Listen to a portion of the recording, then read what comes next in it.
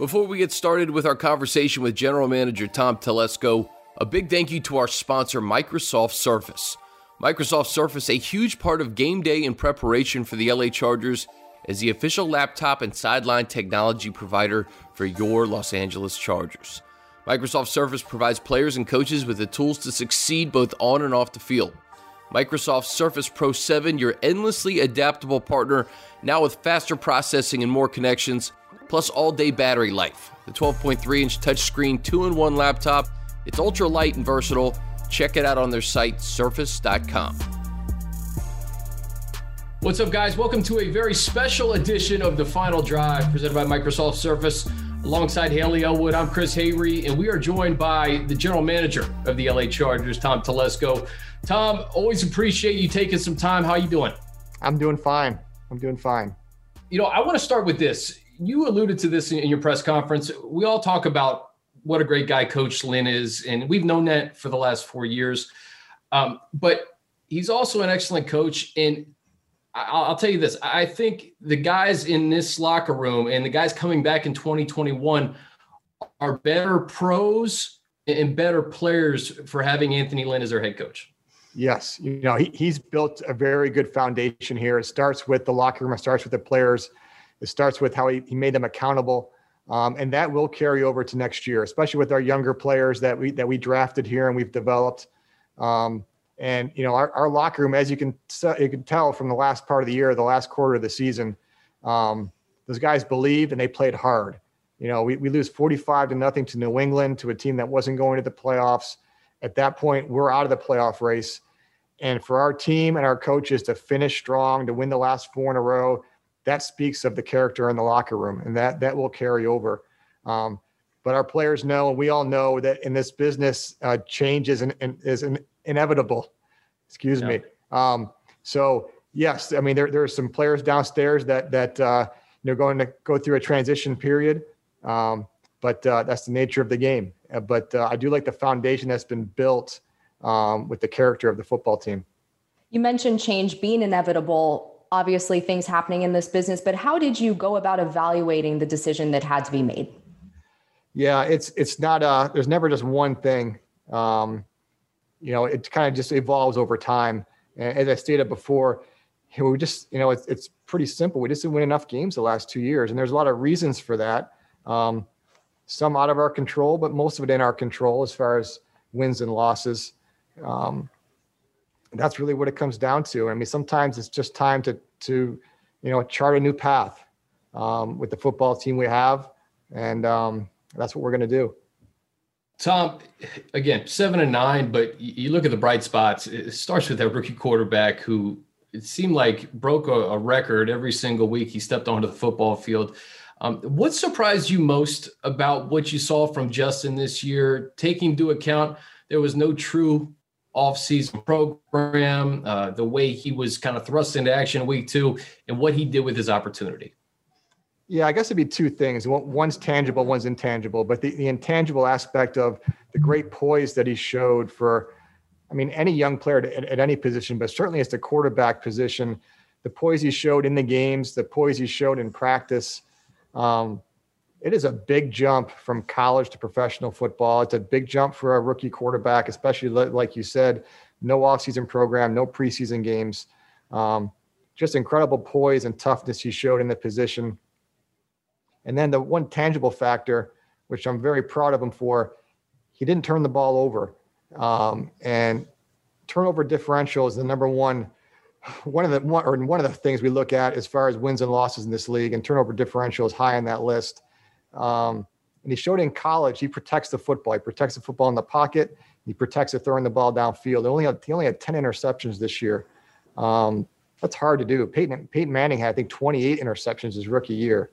So he showed he can protect the football. That's a very big key for a young player. And then he'll just continue to get better. I mean, our offense, we did not fare very well in the red zone. I'm not completely surprised. It's a difficult area in the football field for a young quarterback. Things are more restricted.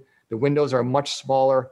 So that's why our points scored were down this year. Number one, because of some missed field goals, but also because of some red zone conversions we didn't make as far as scoring touchdowns. that will continue to improve. That will come along as he gets older and the rest of the offense kind of gets with it. So, but there's a lot of things there to build with. One thing that stands out to me about Justin Herbert, and I go back to this conversation that I had with Molly McGrath from ESPN. She covered him in college, and she just talked about his preparation and how he's academically gifted. But she said one thing to note about him is he will translate those skills from the textbook to the playbook. What can you say about his just preparation when the original goal was for him to just sit and really learn this year? It sounds like Molly was in our scouting meetings. That's the way our scouts, Kevin Kelly and the whole group, that's what they talked about. Obviously, academically, intellectually, he is very, very sharp. And that carries over to football as well. And preparation for an NFL quarterback, starting on Monday all the way through Saturday, it's a grind. He's very smart. He's attention to detail. He's a perfectionist. And he had a, pretty good offensive coaching staff working with him on a daily basis. But it's hard to succeed in this league if you can't learn and prepare, certainly at that position. So, again, I think that's why he has such a high ceiling, because he's physically talented, but he puts in all the work, and he's very bright. Tom, we were just talking about training camp, and I remember in July, Derwin James just flying around the field, the energy that he brings to the defense.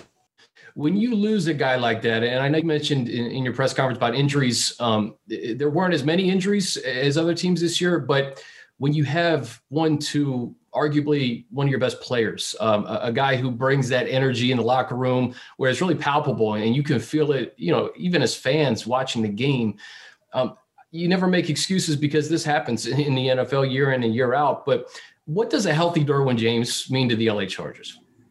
Well, I know one thing. If there was anything our fans missed from not being able to go to training camp this year, is being able to watch Derwin James practice every day, because it is incredible to watch. I've been in this league for 25 years. There aren't very many people who practice like he does. Not only his snap after snap, the intensity he plays with an edge and physical and aggressive, but with a smile on his face most of the time, which is hard to do both of those. And then watching him, go cover Keenan Allen and cover Hunter Henry, and then blitz off the edge and beat an offensive tackle, stuff the run. I mean, he was doing so many things in practice. It was just fun to watch him work. Yeah. I told him that the other day. It was just fun to watch him practice. And we didn't even get him to the games this year. So you put that together, the fact that he's one of our alpha leaders, there's no doubt about it. Everybody gravitates towards him. He's just a natural leader and a great player. So you lose a player like that, it does affect you. We're not the first team that's ever happened to, but I'm thrilled to see how he's rehabbing his injury right now, and he should be good to go for the regular season, and can't wait to get him back out there. With the coaching changes that are coming, obviously, how does that affect player evaluations and position battles as this team gets ready to build its 2021 roster? Yeah, this will be a big offseason, a long offseason, because as the head coach comes in, he needs to evaluate everyone on our roster and know them as well as he can, because he has a huge amount of input on what we do moving into 2021, along with the position coaches. So there's gonna be a lot of work to be done there. Any new coach that comes in, he has to learn the roster. So this roster will continue to develop and change. And really, even without a coaching staff change this year, with the salary cap going down, there is a good chance there's gonna be a lot of change throughout the league, not just here. It's going to be a unpredictable offseason. Be pretty much fun to watch how it all plays out. But certainly once we get the staff in here, they get a look at their position groups. The head coach looks at everybody, and then we'll kind of start shaping it from there. Tom, one of the bright spots on offense, obviously we know about Keenan Allen and Hunter Henry and Mike Williams. And we were surprised by the way Justin kind of came in and ran with it. But Jalen Guyton, Tyron Johnson, Donald Parham, these undrafted free agents, the fact that Justin was in training camp with these guys, and he talked about it this year, being on the second and third team and thrown to these guys, and then he gets thrust into action, all of a sudden of those guys as well. Just your thoughts on how guys like Guyton and Johnson were able to kind of hit the ground running in the offense. Yeah, it's three factors. We have a pro scouting staff that really does a great job trying to identify players that can fit here. Tyron Johnson and Jalen Guyton, both have some really electric speed to them, and that's something we wanted to add to the offense. Our pro scout saw Donald Parham in the XFL. Not very many 6'8" players in this league, 6'8" tight ends. It's kind of rare.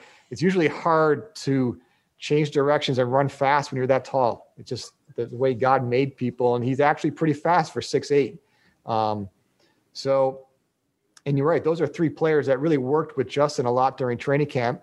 And we had a coaching staff that really were invested in those guys, really worked with those guys, and also a head coach that was willing to play young players, even though they didn't have a lot of experience. So you put that together, and then those three guys, they worked at it. They really did every day, trying to work on their craft, throw after practice, throw during different drills with the quarterbacks. And, all three of those guys made big contributions this year. I was going to say, look, this team has a knack for finding guys like that. No mistake, this is the history of the Chargers. But what else can you say about the scouting staff, both pro and college, to find guys like that, not only for those in 2020, but also as they move forward as well? I mean, it's the lifeblood of how we put the team together in a salary cap era. You can't have all high-priced veterans across your 53-man roster. You have to be able to find some players. So Kevin Kelly and the college scouting staff, I mean, obviously they put a lot of work into your first-round pick and second-round pick, but they put the same amount of work into the 6th and 7th-round picks and the college free agents, and they take a lot of pride in that. And our pro scouting staff, led by Lewis Clark, they're trying to find players. Now, pro scouting is a little different, a little more immediate. When you find a player, you can sign him immediately and bring him in. Jalen Guyton, we brought on the practice squad. Donald Parham, we signed him in the offseason. But to find guys that have a couple traits you think you can work with and develop that may be able to contribute, and hopefully they can develop. If they're ready-made players, they probably wouldn't be available. So, but that's the lifeblood. I mean, we have to balance it out. We need to have young players step up and make some contributions for us. And I'm proud of those guys. Tom, I want to ask you about Kenneth Murray, the other first-round pick. Listen, a lot put on his plate, excuse me, and to have, over 90% of the snaps on defense and to get those valuable reps. And then you take into account Drue Tranquill coming back in 2021. How do you envision that linebacking core look in this upcoming season? Because, again, Drue was another guy in training camp that was all over the field that we were all excited to see this year. Yes, we had really high expectations for Drue this year. We still have high expectations. I think he's going to be a really good starting linebacker in this league. Has all the traits you look for, is a great leader. Really excited about getting him back on defense. And, I can't say enough about the work that Kenny Murray did this year. Talking about over 1,100 snaps as a rookie, starts all 16 games at linebacker. That's hard. This is a physical, grinding game, physically and mentally. He'd be able to line up every week for us, over 100 tackles. He's still such a young player. And much like Justin Herbert, his preparation skills are really top notch. And that's another thing that our scouts really identified with him. It's not just physical talent. It's film watching, it's preparation. He also is a perfectionist. He wants to be the best. He just has great perspective, I think, on his career and the game. And he's going to be a leader for us as we move forward. To have our first pick and second pick come in and play that much for us and contribute that much, it was a big help this year. Getting back to the coaching search, this is obviously the third one you've been part of with the Chargers organization. What are some characteristics that you're looking for in the guy to lead this team? And is there anything different that you're looking for in comparison to other searches? Well, you hit it on the head when you said lead, because that's the number one criteria for the head coach. You have to lead the whole football team. So whether it's an offensive background, defensive background, special teams background, it doesn't matter. Now that coach, they need to have a plan of what they're going to do on the opposite side of the ball, what their expertise is. But the number one thing is you have to be able to lead young men and adults, that are veterans. It's a wide demographic between, 20, 21-year-olds and 34, 35-year-olds. You have to be able to connect with everybody. You have to be able to communicate with them, teach and motivate. So that's where you start. And then you work your way from there. But there's no one specific model that if you hire a coach with these traits, you will win a Super Bowl.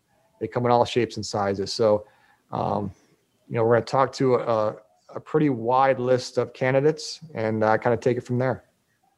Tom, are characteristics for a head coach weighted differently depending on how 2017 roster, markedly different from 2020, starting at the quarterback. You had a guy like Phillip Rivers versus a guy in his second year at the position. Do you look at how the roster is currently constructed and take some of those characteristics into account, maybe a little heavier than others? I mean, that's a great point. As far as where we are in with this football team now, as compared to 4 years ago, I'd have to look up and see, kind of where we were age-wise then as compared to now. But obviously the big thing is at that point we had a veteran quarterback and now we have a younger quarterback. But honestly, I don't think it's going to be weighed any extra. I don't think we'll lean any which way. I think the biggest thing is we're hiring a head coach of the football team. We're not hiring a head quarterback coach to run the offense or head offensive coordinator. It's got to be the head coach that runs the whole team, offense, defense, special teams. That's their job, and we'll kind of see where it goes.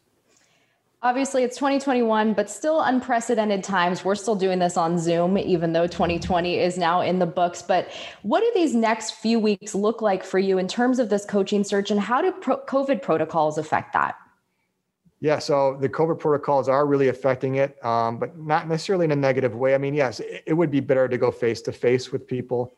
The negative is it's just hard to be efficient that way, to get all over the country and the time it takes. So you really can't talk to as many people. So in this Zoom age, to be able to talk to 8, 10, 12 different coaches and start to narrow it down from there, I think it really helps us. Helps us have a bigger pool. And it's much more time efficient this way. And then as we get into the second part of the search, we'll probably get a little more face-to-face with different candidates, depending on if they're maybe a team that's playing in the playoffs or is not playing in the playoffs. But we have the coaching search. Once we hire the head coach, then that coach has to put a staff together. That takes some time. And then once the staff's together, they'll have to evaluate their position groups and the football team, because we can't make any decisions for next year until I know how our coaches feel about what they have, and then see where they think the needs are. And we talk about it, and then we'll find out eventually what the salary cap number will be. And then we're off and running after that. So it's going to be an off season that's going to be very busy. But from building a team standpoint, there's some excitement there too. Tom, final thing for me, you could probably have a laundry list of this answer, but what was the hardest part of this 2020 season for you personally? I mean, it's a short answer, but obviously, the losses are hard. I mean, that's the, as far as the COVID protocols, every team had the same issues. So that is what it is. But you put as much work as you do into this. You work with the staff on a day-to-day basis. You see the players really sell out. When you don't get the results that you want, it's hard. And as a general manager, you feel responsible for not making sure everybody's in the exact position to have their best success. That's hard.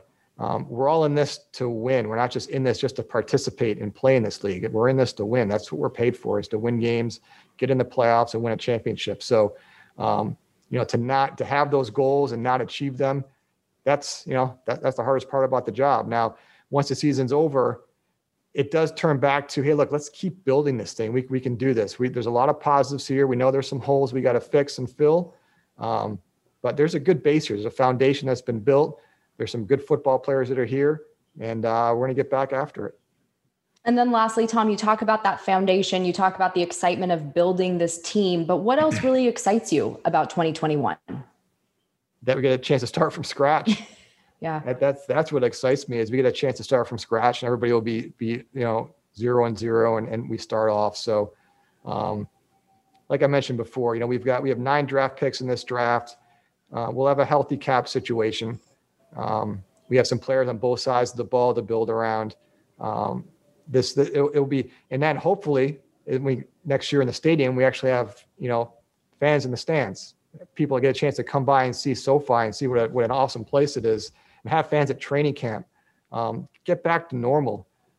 That's just something that, from a fan experience, you just miss. You miss that touch of seeing, being at training camp up against the fence, 10 feet from Derwin James watching him practice.